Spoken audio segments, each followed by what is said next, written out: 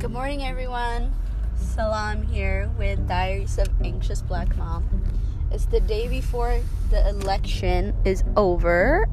Today's Monday, November 2nd. And coming from a pretty okay weekend, I guess. Not as rejuvenating as last weekend, but no complaints. It's one of those weekends where I was just like, I just needed wine and cookies, which is a weird combination. I didn't drink it together, or I didn't drink the wine with cookies, but it was more like I had the cookies with milk and then I had some wine. But it was one of those weekends. It's hard to explain exactly in terms of but I just thinking about how all this stress of the election and COVID-19 and just other stuff too together is just really has a toll on folks. And so I am trying to make sure that I'm staying healthy and everything, but once in a while I'm just oh God, F this is just everything is going wrong or something, but fingers crossed for tomorrow. Oh my gosh, I hope that it's not gonna get dragged out, with the whole oh, they're tied and whatever, I don't even know, or just and I know some folks are talking about how they're fearing for themselves, for their safety, and Walmart is not selling guns right now. Or first of all, I didn't realize Walmart sold guns. Oh my goodness, that itself disturbed me. But either way, yeah, so they were just talking about that kind of stuff, and it is what it is, but I relatively feel safe, where I am, and I don't know. I hope that everything is going to be okay. I know I have some friends in part of the city that work at, and live near Capitol Hill, which is the neighborhood that had the big, occupation, I guess you could say. It was just pretty much Black Lives Matter protest that was happening, and there was some property damage and things like that, even 2 people were killed, although I don't know how related that was to the Black Lives Matter, actual, whatever you want to call it. But it was also partly why the Seattle Police Department chief decided to resign. So, anywho, but I heard that over there, they're, boarding up their stores, and, which kind of makes sense. I can imagine that, whichever way the election turns, I can imagine some sort of a celebration or a protest, and that in that maybe there will be some high emotions where it could lead to property damage.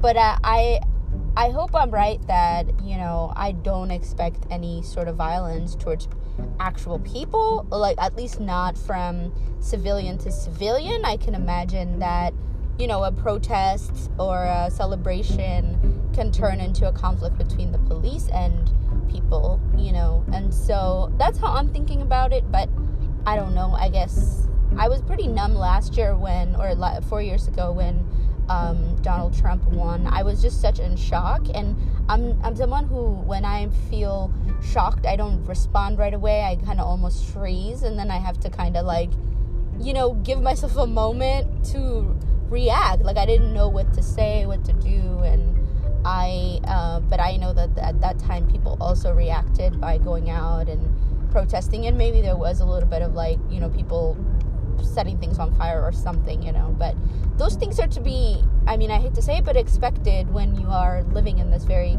contentious, divisive country, I guess.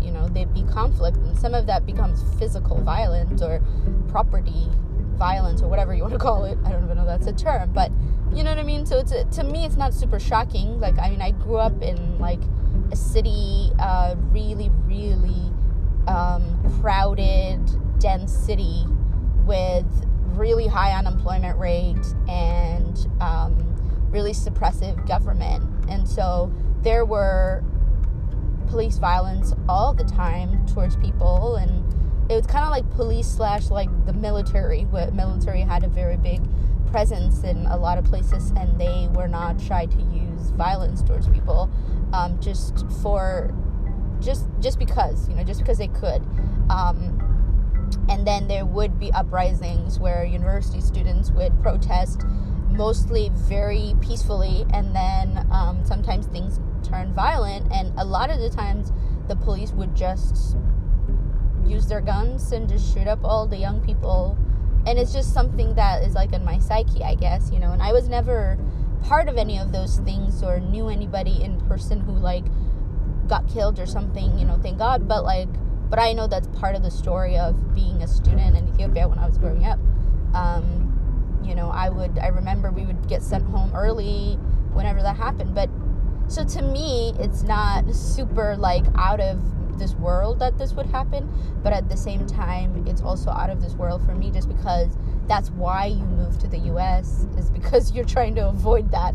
Many immigrants are here because they live in very suppressive, but they have had to live in very suppressive governments, whether that was violence through like guns and physical violence, or violence through poverty and like restriction of resources to the poor. And so to me, it's sad, and at the same time, it's not very shocking in some ways, because to me, like, it is a story that I'm familiar with on a personal level, having grown up in Ethiopia. But at the same time, I just never thought that would be something I would need to be concerned with. Being here in the US, you kind of think of yourself, like, you kind of think of it like heaven, you think of it like heaven, and I feel like it's really turning out to be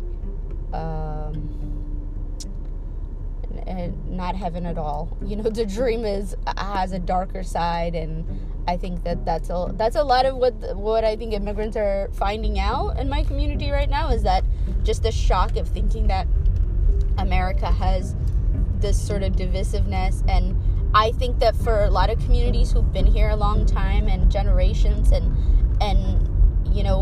their ancestors were forced here through violence, through slavery, I think it's not shocking to them. Maybe, I'm not sure, I can't speak from that perspective, but I think for a lot of immigrants, they are just now realizing like how effed up things are, and how from the very foundation, that's how always the US has been. And it's almost like this is the waking up moment for them, is especially the Black Lives Matter movement, I think has been really awakening, but also Trump, and how Trump has kind of been such anti-immigrants, anti-Black, anti-poor people, like just vile person, and so it's definitely an awakening for everybody, including myself. And I think just to live or to be in this moment is really scary, but it's also like it's such a traumatic thing. And I hope that we are gonna be able, as a community, even just my own personal community, we're able to come together and learn from each other and figure out like how to think of ourselves and how to like identify ourselves as a solution in the US. Like, what is the role that we are going to play as we become citizens, as we are part of the labor market, as we are part of these things, and we're not like, all completely innocent, we have no role at all. We do tend to end up with the sort of disadvantage, but at the same time, it's not like we're powerless. We have a lot of power.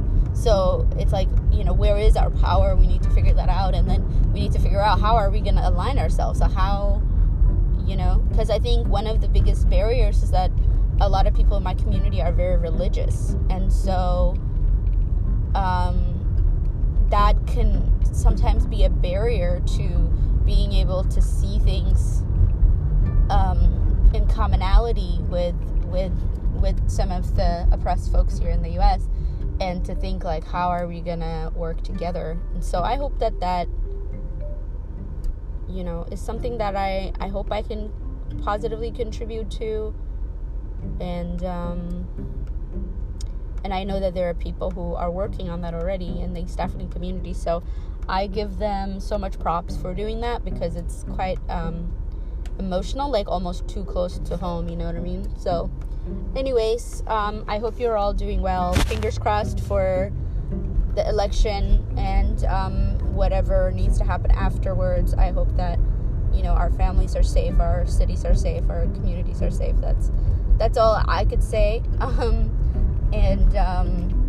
I don't know. I'm not going to be watching like play-by-play of what's going on in the election, but I bet it's going to be really hard not to be, you know, every freaking second be reminded of what's happening in the election. There's going to be social media, and I may need to just cut myself off of those things because there is just nothing positive that's going to come out of me knowing what's happening in the election count every freaking minute. So I probably need to just close everything off, and good thing I'm actually really busy, should be pretty busy tomorrow, so I'm going to be focused on that and leave this whole election thing to the end of the night. When I go back home to see my family and eat dinner, I could just ask them, what happened with the election, you guys?